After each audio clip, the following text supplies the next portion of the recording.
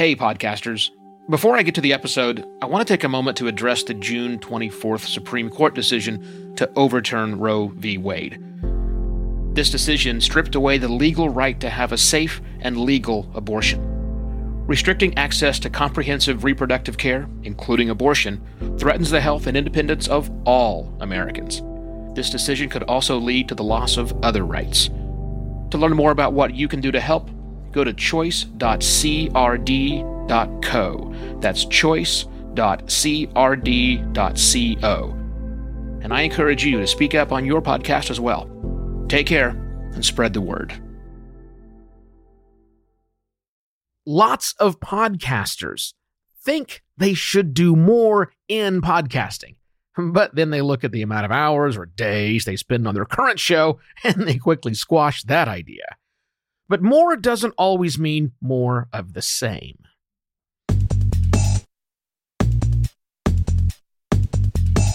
Hello and welcome to another Podcast Pontifications with me, Evo Terra.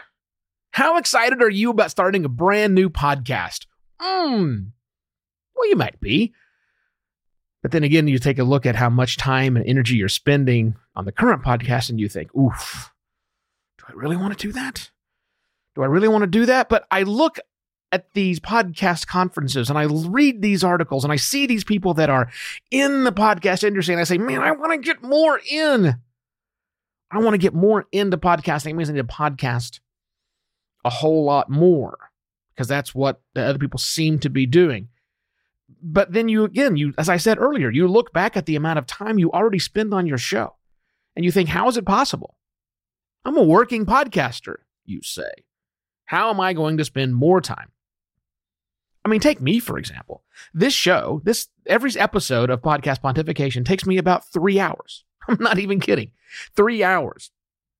Even though it's less than 10 minutes than what gets put out in the world. 3 hours to put this show together.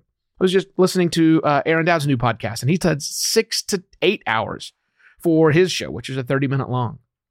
It's a day. It's a half day or a day to put together a quality show. That's it. That's reality, right? And if you have other things to do, like your job, if podcasting is not your full-time gig, even though you're a working podcaster, if the podcast you do isn't your full-time gig, you have to do other things. So how do you do it? How do you do more in podcasting without doing more podcasting? Well, here's the simple solution for that. The simple solution is there's more to podcasting than the actual physical podcasting itself. There's more to sitting behind a microphone and talking. There's more to editing and engineering.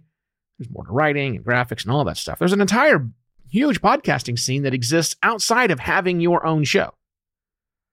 That's what you should take advantage of. One of the things you can easily do, if you want to do more in podcasting without doing more podcasting yourself, is be a guest on shows. My default answer every single time I am asked to be a guest on someone's podcast is yes. There has to be a very good reason for me to say no. I mean, sometimes schedules conflict, or I suppose I've never had a situation where the content wasn't right for me. Although you do get those weird PR pitches where they clearly have not listened to your show, but that's usually they want to be a guest on your program. But I always say yes to that because it doesn't take a lot of prep work for me because I'm a working podcaster like you. It won't take you a lot of prep work. I also almost always say yes every time I'm asked to write an article about podcasting. Yeah, I'll say yes to that. Because most of the publications that write about podcasting aren't looking for 20,000 words.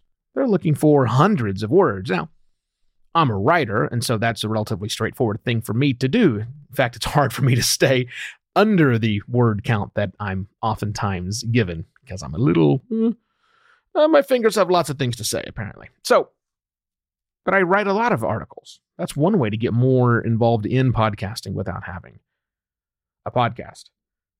I also say yes to other opportunities inside of podcasting. Hey, Evo, can you come speak at this conference? Yep. As a matter of fact, I can.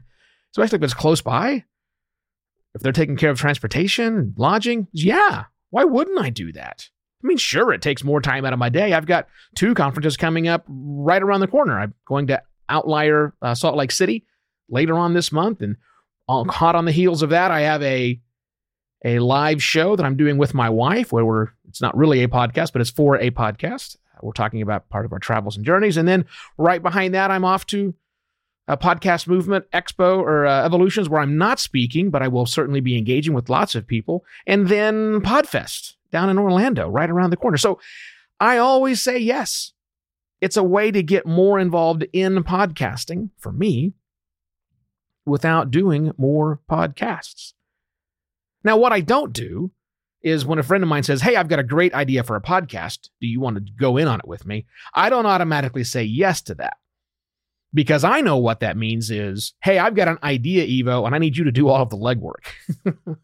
You probably run into something like that as well, since you're likely the working podcaster. But if another working podcaster reached out to me to do some sort of collaboration, I would absolutely look at that as an opportunity. Because maybe they have more time than I do. Maybe there are some things that I can do to make it work, but we would have that conversation because they know what goes into it. I don't necessarily have to run the entire show. In fact, I'd be quite happy to sit in the background. You might have noticed I occasionally show up as one of the panelists on the Podcasters Roundtable. I always say yes to that. Not really a guest as much as it is a co-panel, but I do it all the time because I know that Ray and Dave and others who join the program are also working podcasters, and we're going to have a good conversation, and I don't have to do the lion's share of the work. I just have to lend my voice to it. So that's really where I want to end this. Where can you lend your voice in podcasting that doesn't require you to have a new podcast? I promise you there are outlets for you to do that, which allows you to get more involved in podcasting without having a podcast. Now, if you liked what I had to say here, 2 things for me. 1, please, right now, on your phone, whatever you're listening to or watching on, if you happen to be seeing the video that goes along with this, pull out your phone, pull up a new browser tab, go to ratethispodcast.com/podpont. Yes, I abbreviated podcast pontifications because it's hard to spell. ratethispodcast.com/podpont. Leave me a rating on whatever service you feel right there. It's nice, handy, and easy. Also, if you really thought that this was good value and you want to pay for it, well, I don't charge for it, but you are more than welcome to support me. Buymeacoffee.com. Yeah, buymeacoffee.com/EvoTerra, and you can toss a couple of bucks my way. You can even make it a monthly recurring thing if you want. Hey, that's awfully cool. And finally, if you are in business and you know that your business needs some help with this podcasting thing and how do we strategize around our existing business goals and objectives, hey, that's what we do here at Simpler Media. We make it easy to podcast. We make it easy to podcast better for businesses. Go to simplermedia.pro for more information. That is it. I shall be back tomorrow with yet another podcast pontifications. Cheers.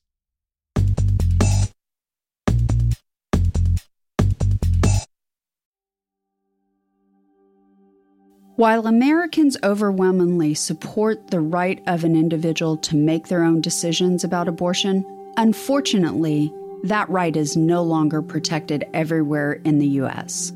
The Supreme Court overturned Roe v. Wade on June 24th. Abortion is a basic healthcare need for the millions of people who can become pregnant. Everyone should have the freedom to decide what's best for themselves and their families, including when it comes to ending a pregnancy.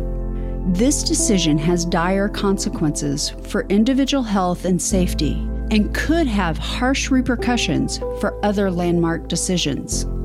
Restricting access to comprehensive reproductive care, including abortion, threatens the health and independence of all Americans.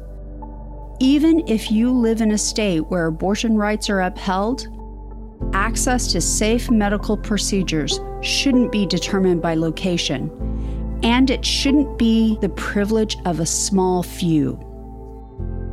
You can help by donating to local abortion funds. To find out where to donate for each state, visit donationsforabortion.com. That's donations, the number 4, abortion.com. If you or someone you know needs help, or if you want to get more involved, here are 5 resources. 1. Shout Your Abortion is a campaign to normalize abortion. 2. Don't Ban Equality is a campaign for companies to take a stand against abortion restrictions. 3. Abortion.cafe has information about where to find clinics. 4. PlanCpills.org provides early at-home abortion pills that you can keep in your medicine cabinet. And 5. Choice.crd.co has a collection of these resources and more. We encourage you to speak up, take care, and spread the word.